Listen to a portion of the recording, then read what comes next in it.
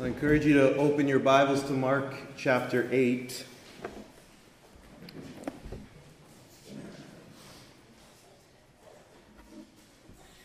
Mark chapter 8. I'm going to read for us from verses 27 down to verses 38, but we're only going to look at this morning verses 27 through to 33. So let me read for us Mark 8, starting at verse 27. And Jesus went on with his disciples to the villages of Caesarea Philippi. And on the way he asked his disciples, "Who do people say that I am?" And they told him, "John the Baptist, and others say Elijah, and others one of the prophets." And he asked them, "But who do you say that I am?" Peter answered him, "You are the Christ." And he strictly charged them to tell no one about him. And he began to teach them that the Son of Man must suffer many things, and be rejected by the elders and the chief priests and the scribes, and be killed, and after 3 days rise again. And he said this plainly. And Peter took him aside and began to rebuke him. But turning and seeing his disciples, he rebuked Peter and said, "Get behind me, Satan. For you are not setting your mind on the things of God, but on the things of man." And calling the crowd to him with his disciples, he said to them, "If anyone would come after me, let him deny himself and take up his cross and follow me. For whoever would save his life will lose it. But whoever loses his life for my sake and the gospel's will save it.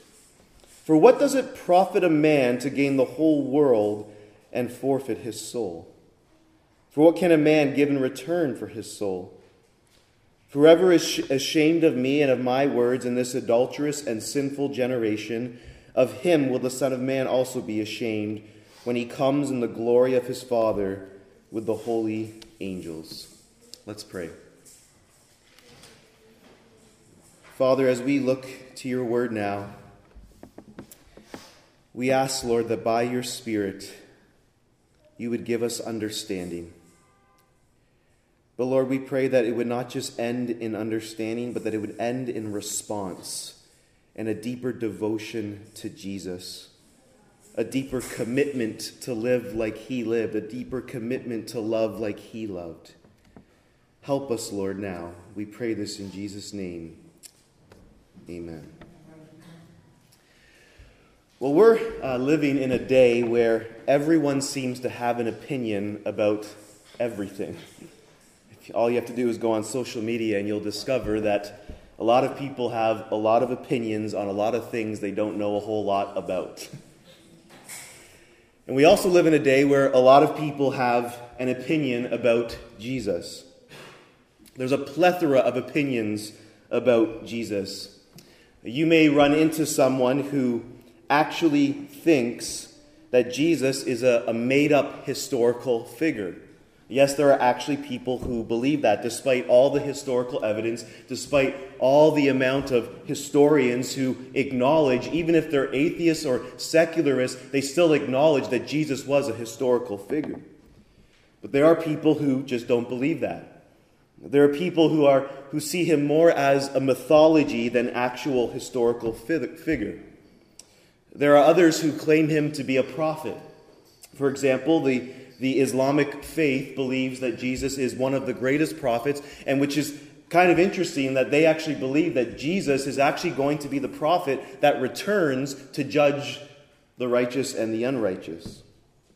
There are also many spiritual, New Age people who view Jesus more like a great moral spiritual guru. And then there are, of course, others who think him to be a fraud, a deceiver. And, of course, there are others who think him to be the Son of God, the Savior of the world. And there are also others who, I would argue, they believe in Jesus as the Son of God, but it's more of a certain kind of Jesus. It's not necessarily all that the Scriptures convey about him. It's more a Jesus that they've made up in their own mind. See, there's a plethora of opinions and beliefs regarding the person of Jesus Christ. It's really not all that different, if you think about it, from Jesus' own day. Everyone during Jesus' life and ministry seemed to have an opinion about him. Some thought him to be a great miracle worker. The Pharisees believed him to be a fraud, even claiming that he was a servant of Satan. And as this passage reveals, many thought him to be a prophet, like one of the prophets of old. And then there were others who also came to believe that he was the Messiah, the Son of God, as we see here with Peter and the other disciples. So Jesus has just healed this blind man. And remember, he healed him in 2 acts. At first, the blind man sees with a level of blurriness, and then Jesus touches him again, and he's able to now see clearly. And we saw that this healing was an image of what faith often looks like.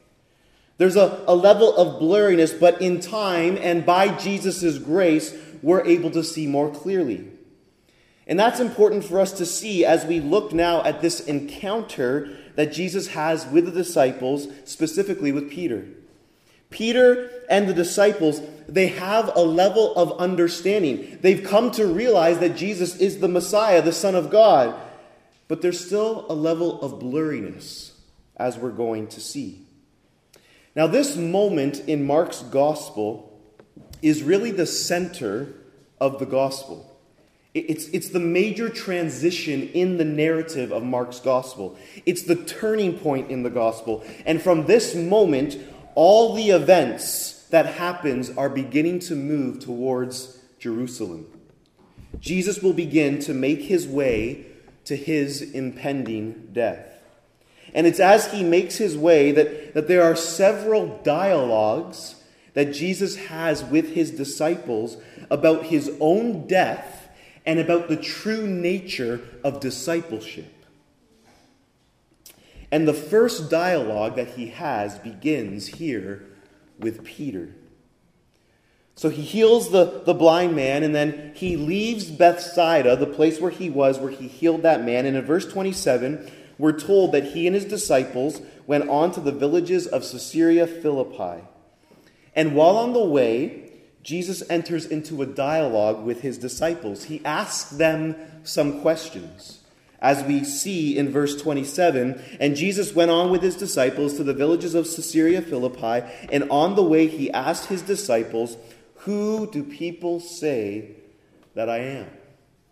So he asked the disciples more generally, who do people say that he is? And in verse 28, we're told by the disciples what the majority of people thought about Jesus' identity. Look at verse 28. And they told him, John the Baptist, and others say Elijah, and others one of the prophets. In other words, there's confusion regarding Jesus' identity from the majority population. They don't fully know who Jesus is, but there does seem to be some kind of consensus in that most thought he was some kind of holy prophet.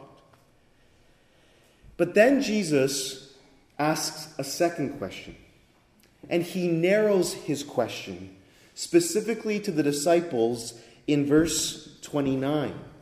And he asks them, "But who do you say that I am? Who do you say that I am?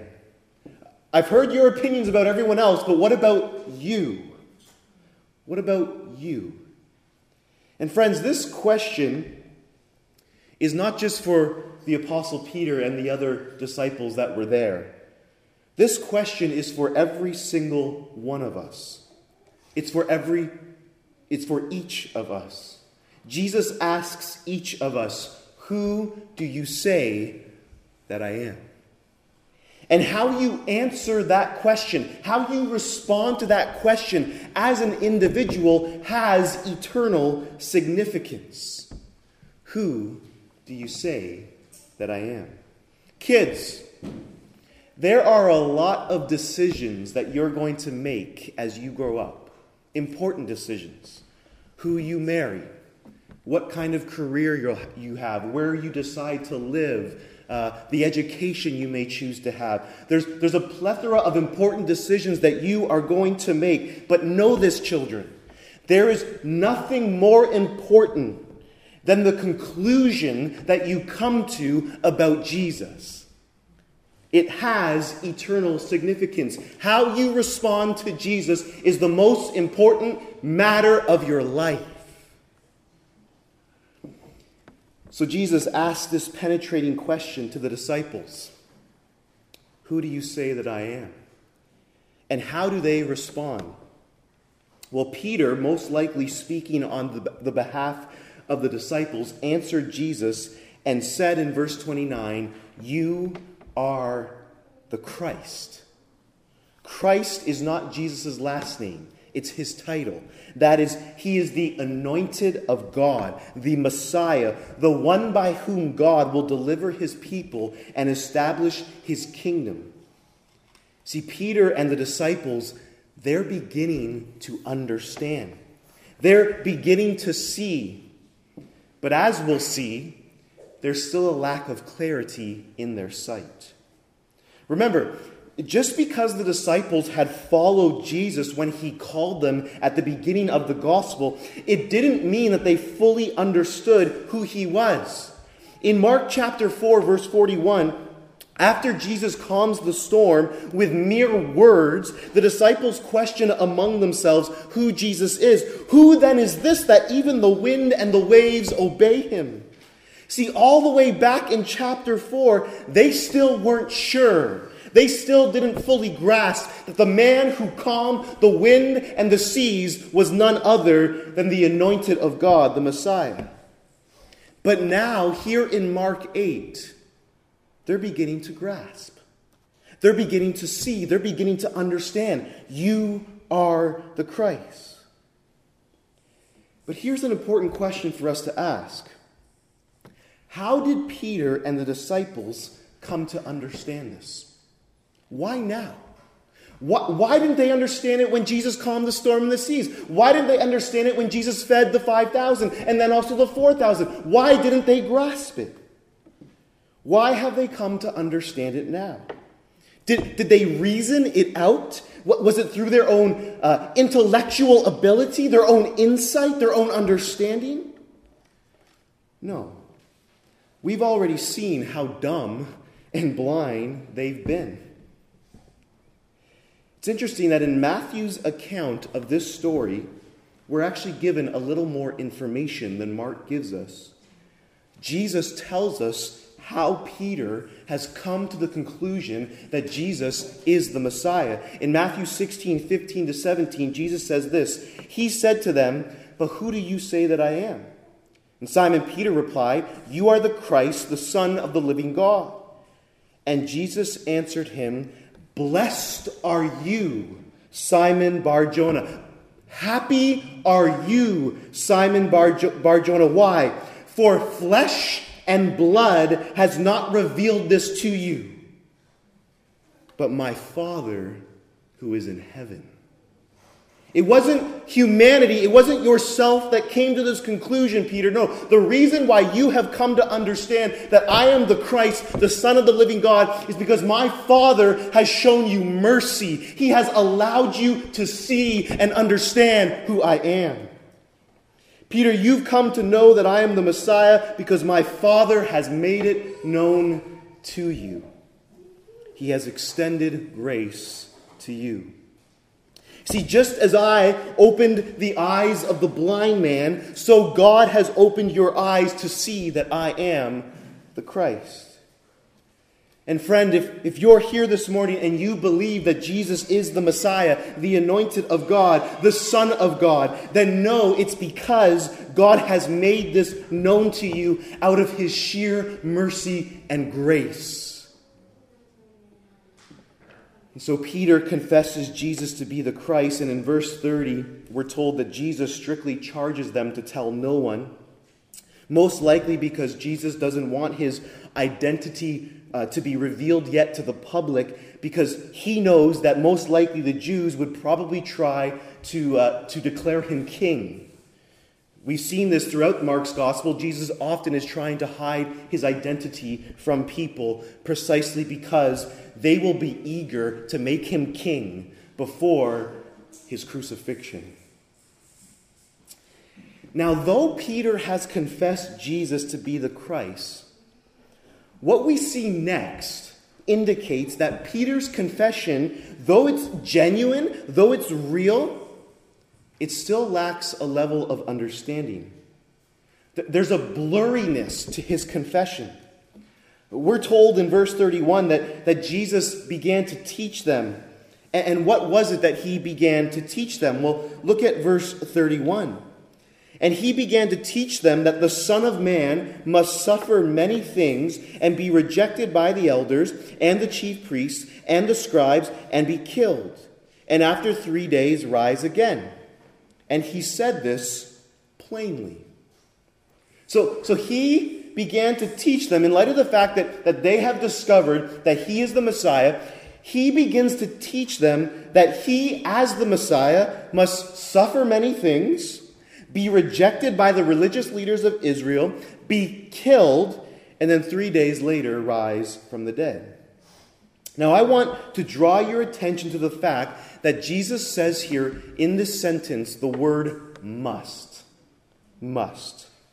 The Son of Man must suffer these things. That is, it's essential. It's absolutely essential that he be rejected, that he suffer, that he be killed, and that 3 days later he rise again. This isn't an option for Jesus. This isn't a maybe. There's no other way to turn. Jesus knows this is necessary. Why? Well, I think there are two answers. The first is simply this: to fulfill the Scriptures. You'll see often throughout the gospel narratives Jesus saying that this has happened so that the Scriptures might be fulfilled. In other words, the Scriptures, he's referring, of course, to the Old Testament, tell us that the Son of Man must go through these things so that the Scriptures might be fulfilled.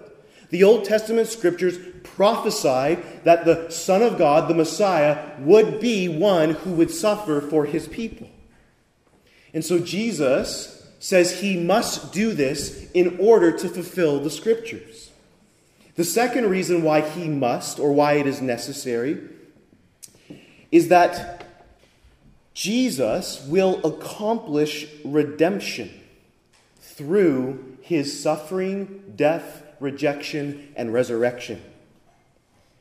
The means by which he will accomplish redemption is through his very own death.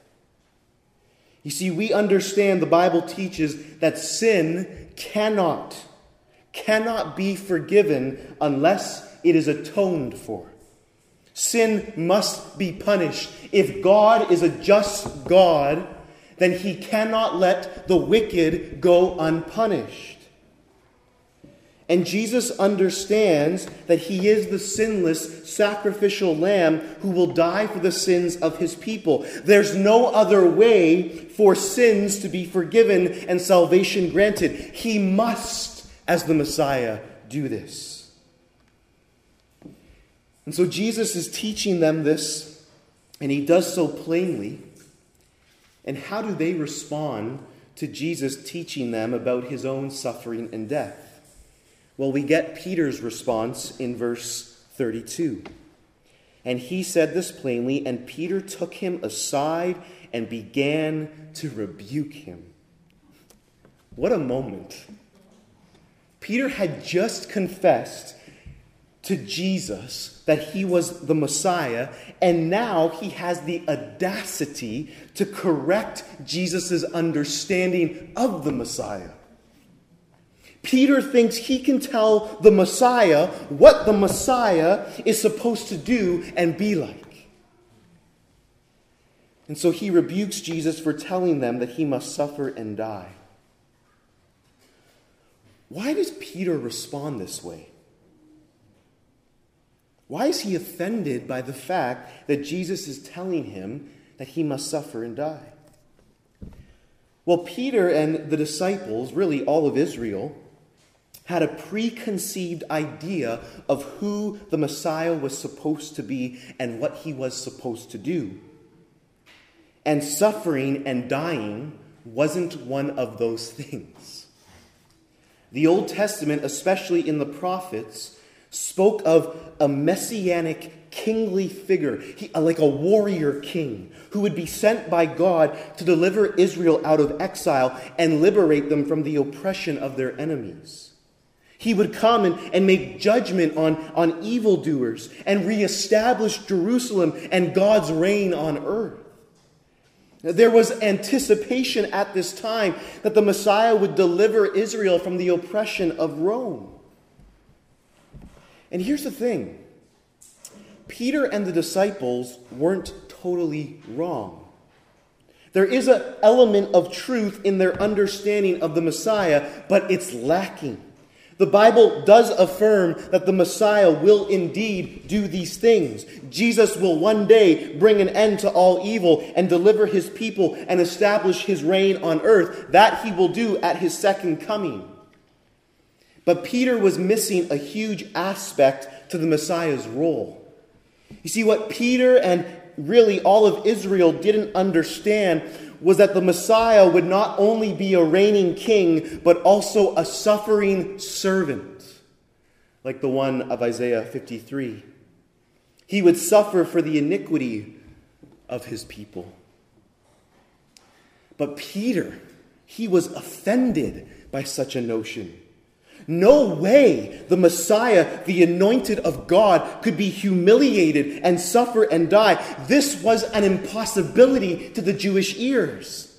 That's why in 1 Corinthians 1, verse 22, when the Apostle Paul is speaking of his ministry, he says this: Jews demand signs and Greeks seek wisdom, but we preach Christ crucified. That is, we preach a Messiah that has been crucified. And then he says this: that is a stumbling block to the Jews and folly to the Gentiles. It's a stumbling block. They stumble over the reality that the Messiah was a crucified Messiah. They can't accept it. It's offensive to even suggest the idea that a crucified man could be anointed by God. What is it that Peter's doing here when he rebukes Jesus? He's trying to dictate who Jesus ought to be according to his own opinion. And friends, this still happens today. People pick and choose what they accept about Jesus and what they don't accept. You know, it's interesting that what Peter found offensive about Jesus' words is often today what is accepted by most people who profess some kind of Christian faith. See, the disciples, they found a suffering, servant-hearted, turn your other cheek kind of Messiah as offensive and unacceptable. But a Messiah of power and strength, one who will judge and destroy his enemies, that was acceptable to them. But today, it's often the reverse. Most people who identify as Christians today, they love the merciful, compassionate, gentle Jesus, the one who turns the other cheek and sacrificially suffers because of love. They love the meek and humble Jesus. But the idea of Jesus being a righteous king who makes war on his enemies, who punishes the wicked, that's not acceptable today. That's not the Jesus that I worship. My Jesus is gentle and loving and sacrificial and servant-hearted. He's not a king. He's not a judge. He's not a warrior. How arrogant are we to think that we can dictate who Jesus is supposed to be and what he's supposed to do? Jesus will not conform himself to your wishes and demands for how he ought to be. He is who he is. He is both lion and lamb. He is both terrifying and comforting. He is both merciful and just. He is both king and suffering servant. Friend, you have to deal with the real Jesus. Not the one you've made up in your mind, but the one whom you will stand before and give an account. He is the suffering servant, but also the righteous king. And so Peter rebukes Jesus for teaching them that he, the Messiah, is going to suffer and die. It's a part of his mission. And how does Jesus then respond to Peter's rebuke? Well, he doesn't take very kindly to it, to say the least. Not because his pride has been offended, no, but because Peter and his disciples need to learn God's ways, which in this context is the way of suffering. You see, Peter thinks that the Messiah ought not suffer, which would also imply that his followers ought not suffer as well. Which is why after this encounter, Jesus begins teaching on the true nature of discipleship, which is, of course, take up your cross and follow me. So Peter rebukes Jesus, and Jesus responds in verse 33, and this is what we read. But turning and seeing his disciples, he rebuked Peter and said, "Get behind me, Satan, for you are not setting your mind on the things of God, but on the things of man." What a statement. Jesus equates Peter's desire to keep Jesus from going to the cross and suffering as the voice of Satan. Get behind me, Satan. Remember, Satan desires for Jesus to fail in his obedience to God. If he can tempt Jesus to avoid the cross, to bypass it, Jesus will fail in fulfilling the Father's will. This is precisely what Satan tried to do when he tempted him in the wilderness, which Bev read for us. Jesus, look at all the kingdoms of the world. It can all be yours, Jesus, if you simply just bow down and worship me. You can have the crown without having to go to the cross, Jesus. You can avoid the suffering that lays before you.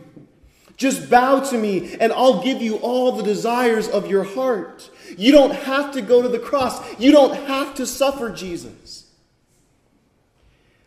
And through Peter's rebuke, Satan has returned to tempt Jesus. And Jesus will have none of it. Get behind me, Satan. Now notice, after Jesus says to Peter, "Get behind me, Satan," he then says to Peter, "For you are not setting your mind on the things of God, but on the things of man." You desire for me to avoid suffering and death. That means that your mind isn't set on God's ways, but on the ways of man. Interesting. It's the ways of man that desires the avoidance of suffering. Remember the disciples in the Garden of Gethsemane?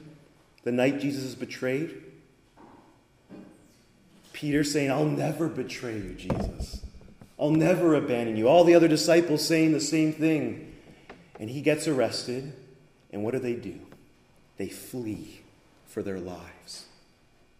See, in that moment, they were more committed to their own safety than they were to their Savior. It's the way of man, or it's the ways of man, that promotes power, self-glory, self-preservation, security, safety at all costs. Whereas the ways of God call for suffering and cross-bearing for the sake of others. And Jesus understood that. Jesus understood that the ways of God required that he go to a cross before he ever received the crown. And friends, I think this is so important to hear right now in our society. If there's a voice that tells you that self-preservation, security, and safety is more important than sacrificial, suffering love for the sake of others, it's most likely not the voice of God, but Satan. Satan tempted Jesus with embracing the crown without the cross. But here's what Jesus knew. There is no crown without the cross. And Christian, the same is true for us. I want to say this. There's a lot happening in our world right now. The risk of contracting the virus, the ever-increasing hostility towards, the ever-increasing political hostilities south of us that are also at work in our nation, maybe not to the same degree. But there's a level of unrest in our society right now. The slowly but ever-growing hostility towards Christians who hold to more traditional beliefs. And there's going to be ample temptation for each of us as followers of Jesus to make safety, security, and self-preservation be what ultimately guides our decision-making. And I want you to know that is not the gospel way. Yes, safety and security matter, but they are highly overrated. We operate as Christians not by the ways of man, but by the ways of God. And Jesus himself demonstrates what the ways of God are all about. It is a willingness to suffer and even die for the sake of others and the glory of Jesus Christ. It's a willingness to embrace the cross if called upon, knowing that the cross leads to the ground. It's interesting when Italy got hit really hard by the pandemic, there was a Catholic priest in his 60s that decided to go into the hospitals and pray with those who were dying. There they were allowed to do that. Here in North America, sadly, clergy were not allowed to go into the hospitals. But this Catholic priest went in and he prayed with people as they were dying. And he himself ended up getting the virus and dying as well. And I have no doubt that there were people who would say that that man was a fool. But if he was a fool, he was a fool for Christ's sake. That man displayed the gospel by putting his own safety and security to the side to care for people who were on the brink of death. He counted the cost. He took the path of the cross, not the path of safety and security. And brothers and sisters, Jesus here in this account shows us that he chose to take the path of sacrificial, suffering love for the sake of us. Will we not be willing to do the same for each other and for our dying, broken world? Let's pray.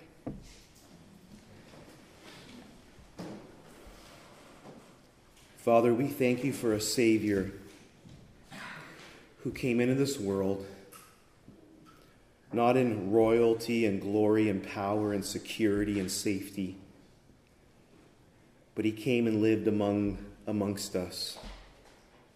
He had no place to lay his head. He was rejected by his own people. He was abandoned by his closest friends.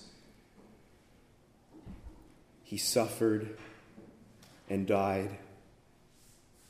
And he did all of this so that we might find new life in him. He did not avoid suffering, but he embraced it for something greater. And Lord, I pray that you would help us living in North America who are so used to security and safety that we would cast down those idols and that we would truly follow Jesus, truly follow him to the cross. We pray this in Christ's name. Amen.